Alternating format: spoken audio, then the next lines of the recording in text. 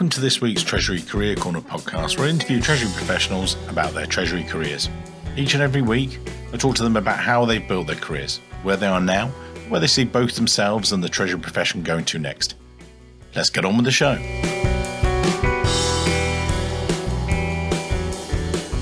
This week's show, delighted to be joined by Adesola Oromalade, the Director of Treasury at Kiwi.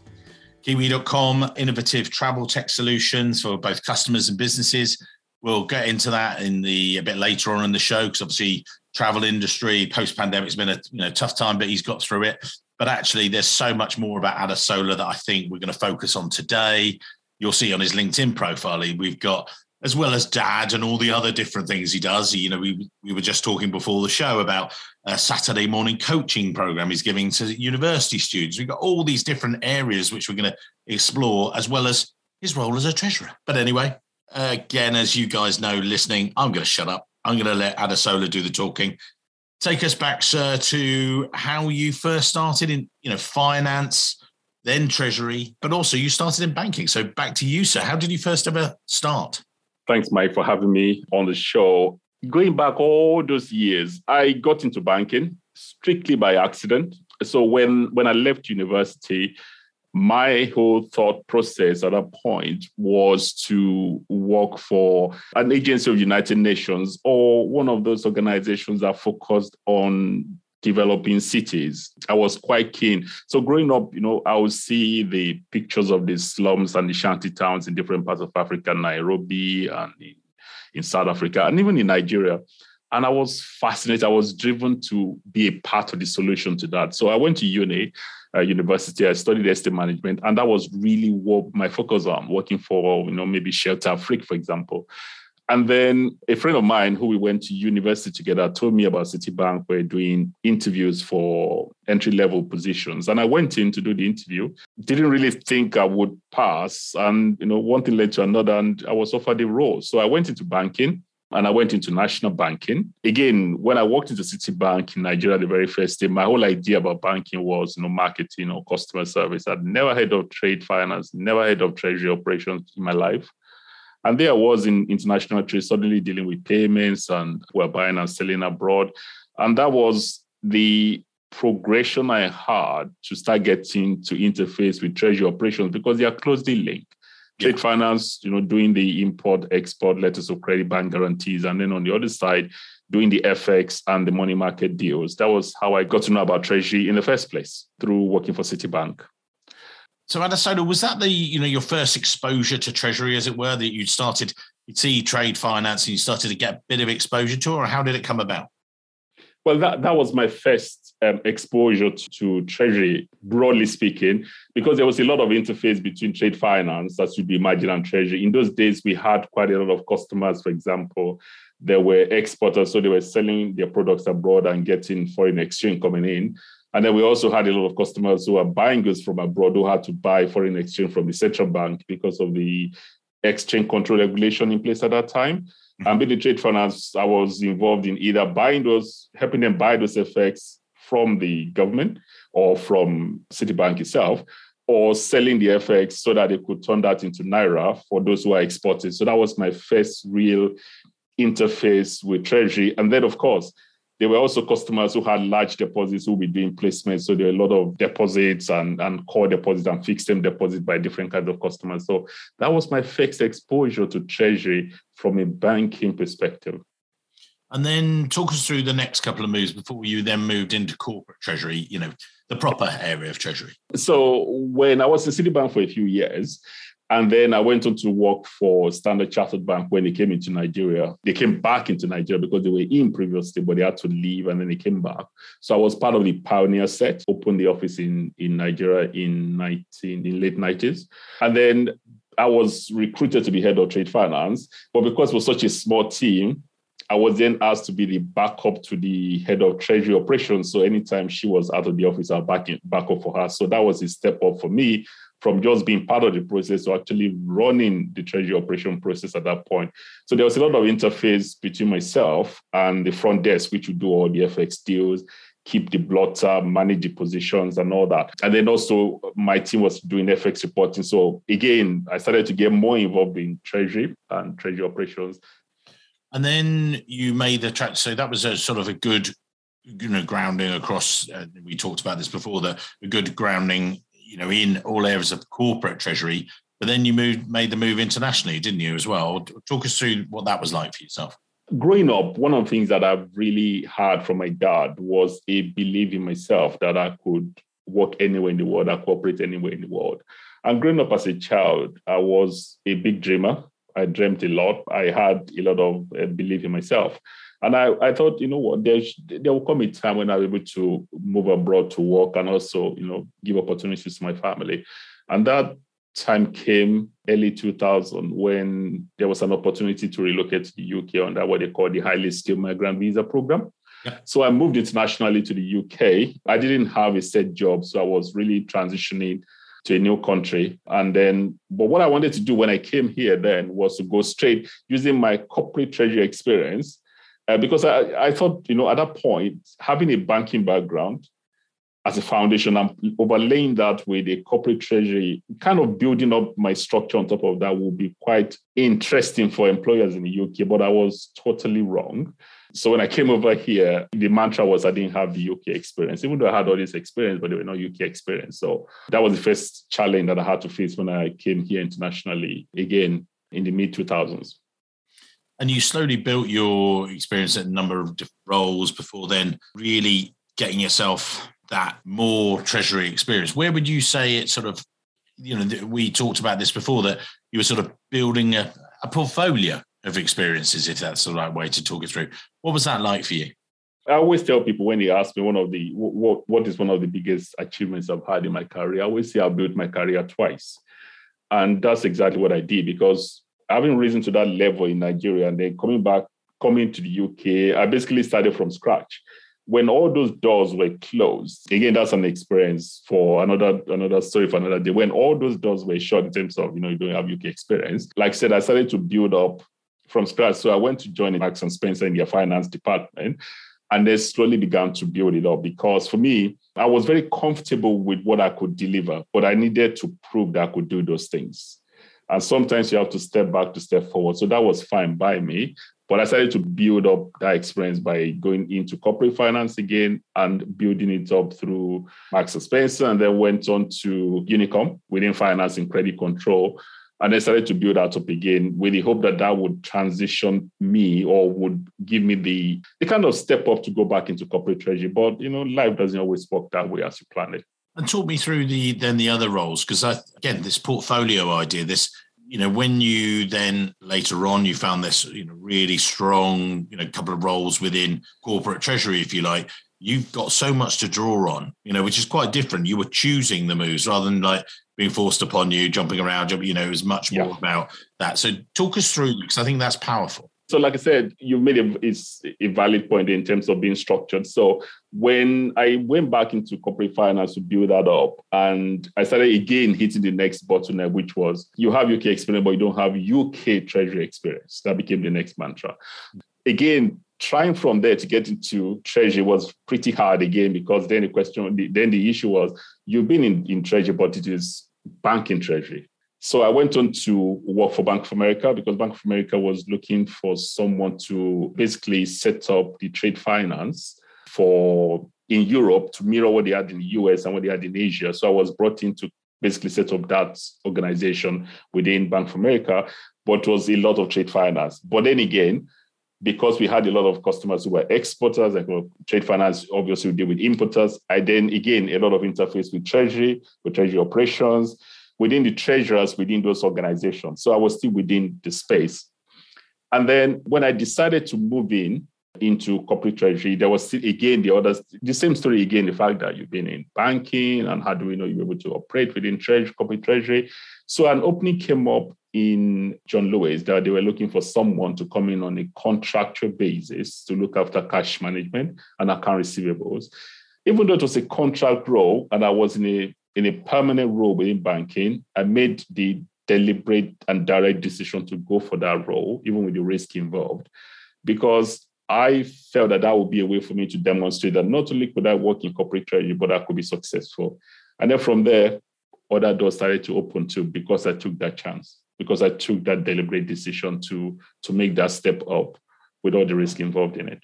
So you then, back into your, then got this role within corporate treasury, because as you said, you built out all these other experiences, within Hogg Robinson and travel. What was that like to join?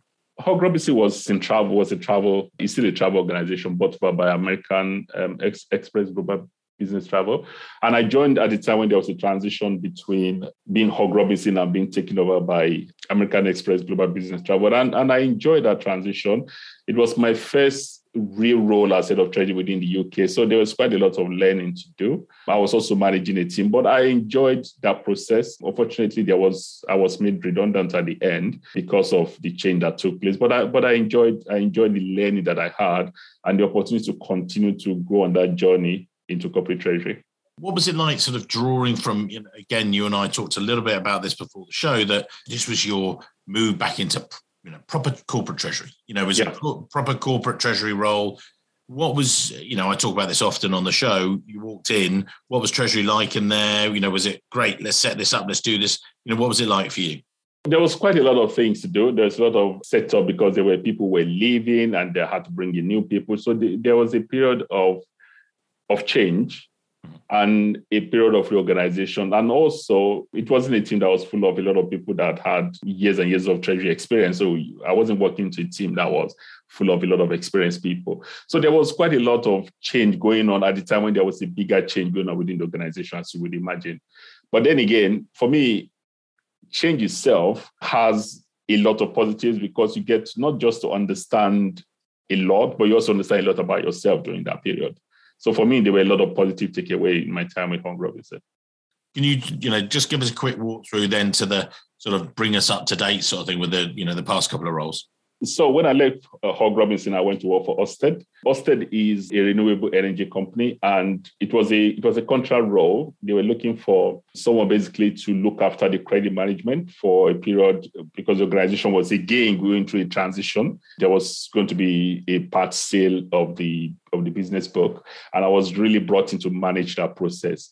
Again, I think one of the things that I've benefited from my career is what you find. You meet a lot of people within treasury, within finance, who have really been in silo. They are very good at what they do, but they've basically been doing the same thing for a very long time. Personally, I feel quite blessed that I have covered transactional finance, whether it's accounts payable, accounts receivable, treasury, payments, name it, I've done it. So for me, when I walk into an organization, I look at myself as a business partner, someone that can add value across different streams rather than just be someone who is good at one thing. So I took that role because I knew that it was something that would be very successful. I'm really motivated to develop people. Working with people is something that drives me. I really enjoy it. So that was a perfect role for me at that time. But before the contract finished, I got my current role, which is working for Kiwi. Kiwi is a travel organization, like you said, and I currently run treasury for Kiwi. We are based in the Czech Republic, even though we're a global entity, and my team is based in the Czech Republic, and I manage the team even though I'm based out of the UK.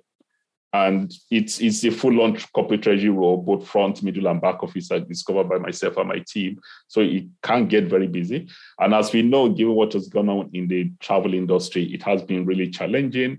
It has been extremely busy. And we've had to be very dynamic in reacting to the way government regulation has impacted the market, or people's buying decisions are impacted by government decisions. So there's quite a lot that's gone on in the last 18 months. But I feel quite grateful, again, if I can use that word, because I think when we look back over this period in years to come, there will be people who worked in organizations where we're not significantly impacted.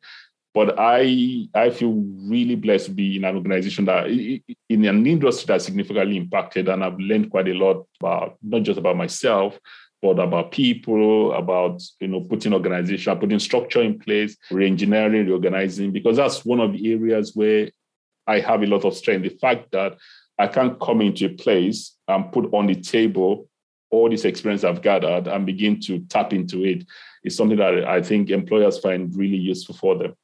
Adesola, I want to get in there, just dig in a little bit more about the people, because previously, as we said on the show, I did a YouTube panel session with a good friend of yours, Kemi Balarin, amazing lady, and Anthony Mercer, and we'll put in the show notes.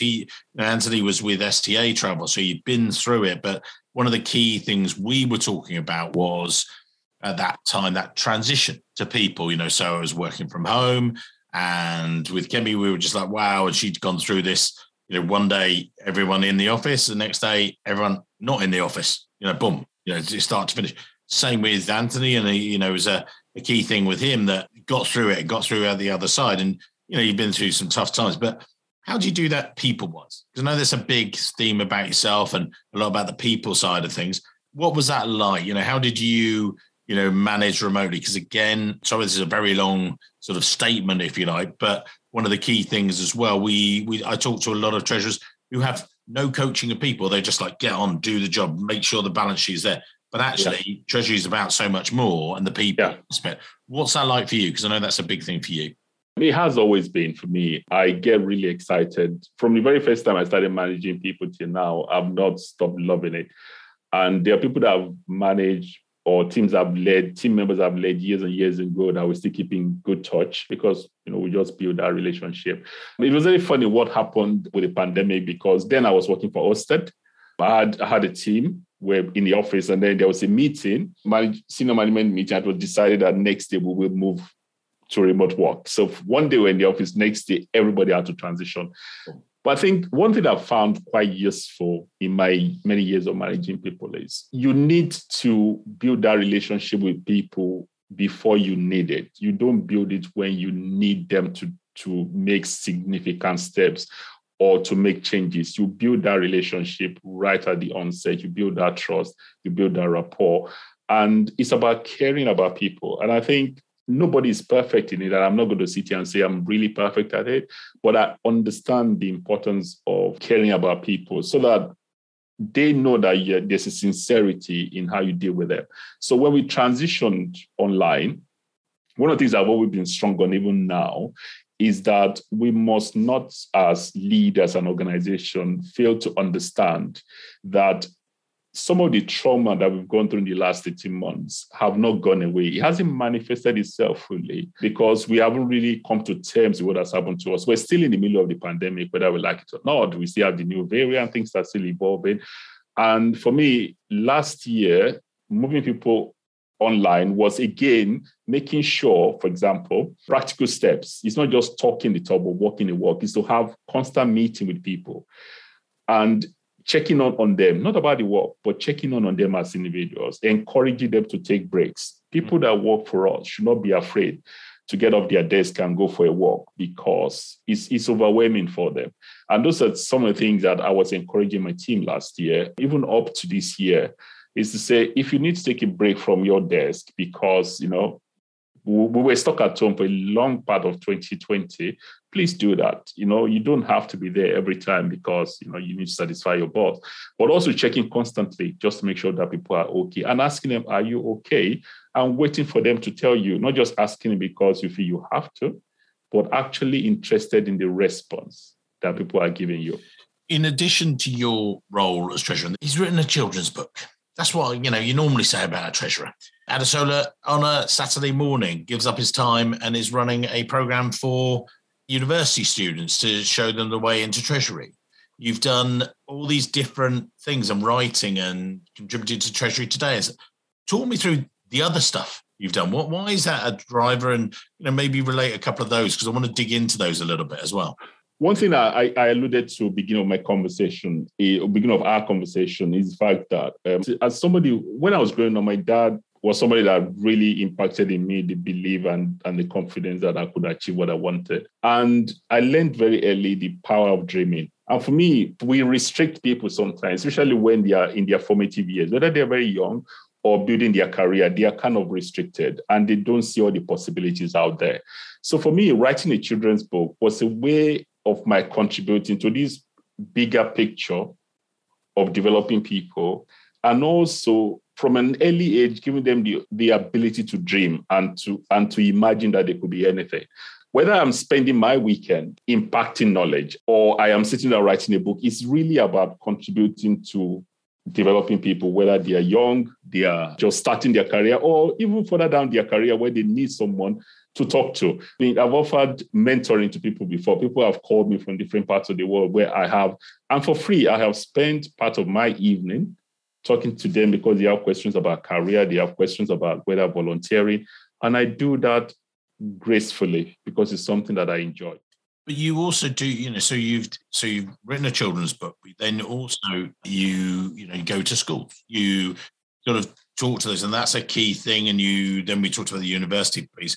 Why do you think this is important to you and that other listeners today could think, well, hang on, I'm really busy with my job. You're busy with your job. Why do you think that's so important? For me, there are two things. So the first one for me is just what I've alluded to now, which is the fact that I think that I have been really blessed. I worked with some very great people. I've learned quite a lot in the different organizations I've worked. I don't know a lot of people like myself who has worked in banking. In Treasury, for example, who's worked in banking, I worked in corporate treasury and can share both sides of the story. And for me, a few years ago, I made up my mind to start giving back to society, to start giving back, to live a life of purpose. And that drives me. That's one thing that drives me. And that's why I go out to share this knowledge. So when I go to university, I was in Germany a couple of weeks ago to talk to students in Cologne Business School. I do things like that. I volunteer with at least with one charity in the UK where I'm a motivational speaker. I go to schools and I talk about treasury. I talk about what I do. I am really motivated to do that because I think that the only way people would know about treasury as a career is if we talk about it. On the other hand, I write books, for example, again, like I said earlier, because there are stories there and kids from a very early age, we don't encourage enough of dreaming, and books allow people to go to places they would never have gone in real life. But the other thing, again, which is very important, is that I think when you talk about people in finance, there's a view that we're all very highly strung. We're all about money. We're all about numbers. We're very good with spreadsheets and calculators. But there's the other side to us. And I want people that are not generally all into numbers and all that to also feel that they can, with their other soft skill, also be in finance, also work in treasury and make a career out of it. It's by showing that there is diversity, encouraging diversity in our profession, encouraging diversity in thought and in action. That really drives me. And the fact that I would like to give something back, I would like to live a life of purpose. And I think I'm doing that now. And when you're doing that through the things you do in treasury and things like that, yeah, I know that ESG, climate change, and those things. That's another thing with yourself. That's a key thing for you as a person, isn't it? And stuff. Why do you think that that's important to you? It has been important for me for a few years. There are certain subjects. Let me put it this way: there are certain subjects that are very close to my heart. There are things to do with climate change, protecting the environment. I was brought up in Africa. I grew up in Africa, and I know the impact of some of the things that we do can affect the voiceless, the people who cannot really express themselves because they don't have that platform. I don't have a massive platform, but my platform is big enough for me to engage in this conversation. And I do that.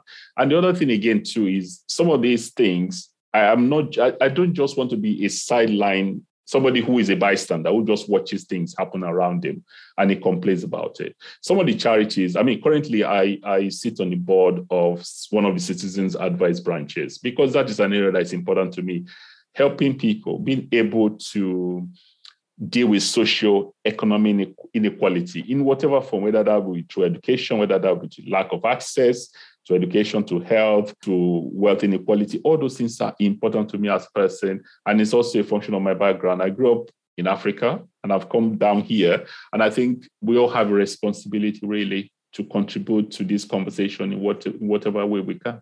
And looking at the future of Treasury, bringing it back to Treasury, if you like, where do you see Treasury developing to? Maybe you could mention also about the Saturday program that you did. And again, I was really impressed with and stuff like that. Could you just explain that to the listeners as well?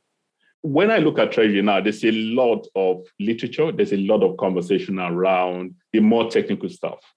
People are looking far to the future into, forecasting and cash management and how machine learning and how technology is going to influence that and make it easier, make it more accurate. And that is all great. I'm also looking at the other side. I'm looking at Treasury, for example. How many people look and sound like me at senior level within Treasury? I don't see a lot. So when one of the drivers for me in talking to Kemi and Kunle and Olu in setting up the boot camp, the workshop we did for 3 weeks, Treasury Boot Camp, was to see also how we could encourage diversity within Treasury. We would like to encourage people who would never be exposed to someone who's worked in Treasury. Because, so if I take a step back, one of the things I found in my journey to Treasury is I've not come across anyone that said to me, when I was growing up, I wanted to work in Treasury. Everybody came into this profession purely by accident, at least the people I've met. The closest is someone that says, oh, my dad used to be a treasurer or my mom used to work in Treasury. Most people say they got to Treasury purely by accident. And I think we can change that story. We can encourage people who, especially in ethnic minority communities, as I would describe them, where people may not meet anyone who has worked in Treasury, is to take that story to them, to say, dear, Treasury is a profession you can grow. It's an international profession. There are different sides to it. And there are opportunities within Treasury for you. And that is part of the driver for us in running that. And I also think that that's something we need to continue to engage with in future.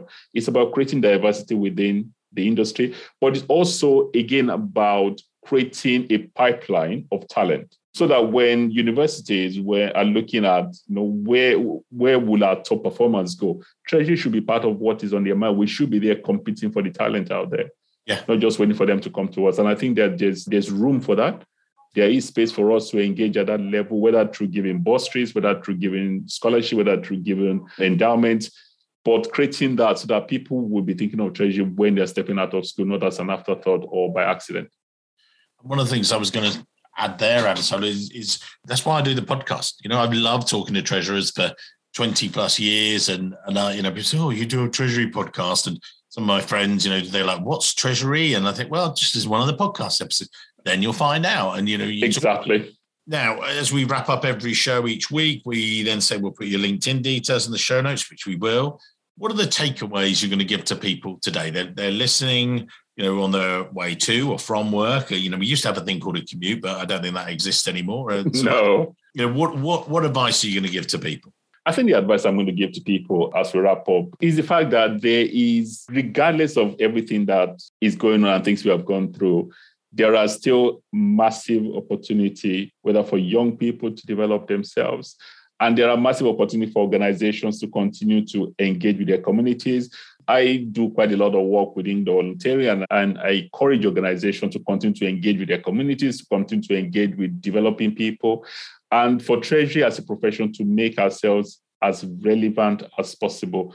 We hold the purse string, we understand our organization, how it works, and we can influence some of the decisions in terms of supporting communities, supporting development, supporting engagement with people so that we can be more relevant than we are. And I think that is the takeaway. For me, that is one of the things that drives the things that I do. The key bit I'm hearing there is relevance and support. And I think, you're absolutely relevance and support. Yeah. Great takeaway, sir. Thank you very much. As always, we'll put your LinkedIn details in the show notes. Great to catch up. We'll catch up in the real world one day. I often say that, and I can't wait. But it's starting to get back as we move into next year. But we're looking forward to it and can't wait to see you. And thanks very much for your time today. You've been an absolute superstar. Thank you, Mike. Thank you for having me on your show. Pleasure. Really pleased to be here. Thanks. Pleasure. Thanks, sir. Hello, it's Mike here again. I hope you enjoyed this week's show. If you did, then maybe you want to follow the show or subscribe, depending on where you listen, whether that's iTunes, Spotify, or another great place to listen to the show from. It's totally free and means that you'll be the first to see each and every week when we release a new show. And maybe whilst you're there, you could even leave a quick review. Reviews and ratings are among the most important metrics for a podcast to effectively rank. And as you can probably appreciate, the podcast is a lot of hard work to produce every week. It'd be amazing. Just take, say, 20 seconds, leave a quick review of my amazing guests and their great career stories. We'd really appreciate it. Thanks very much, and I can't wait to see you soon.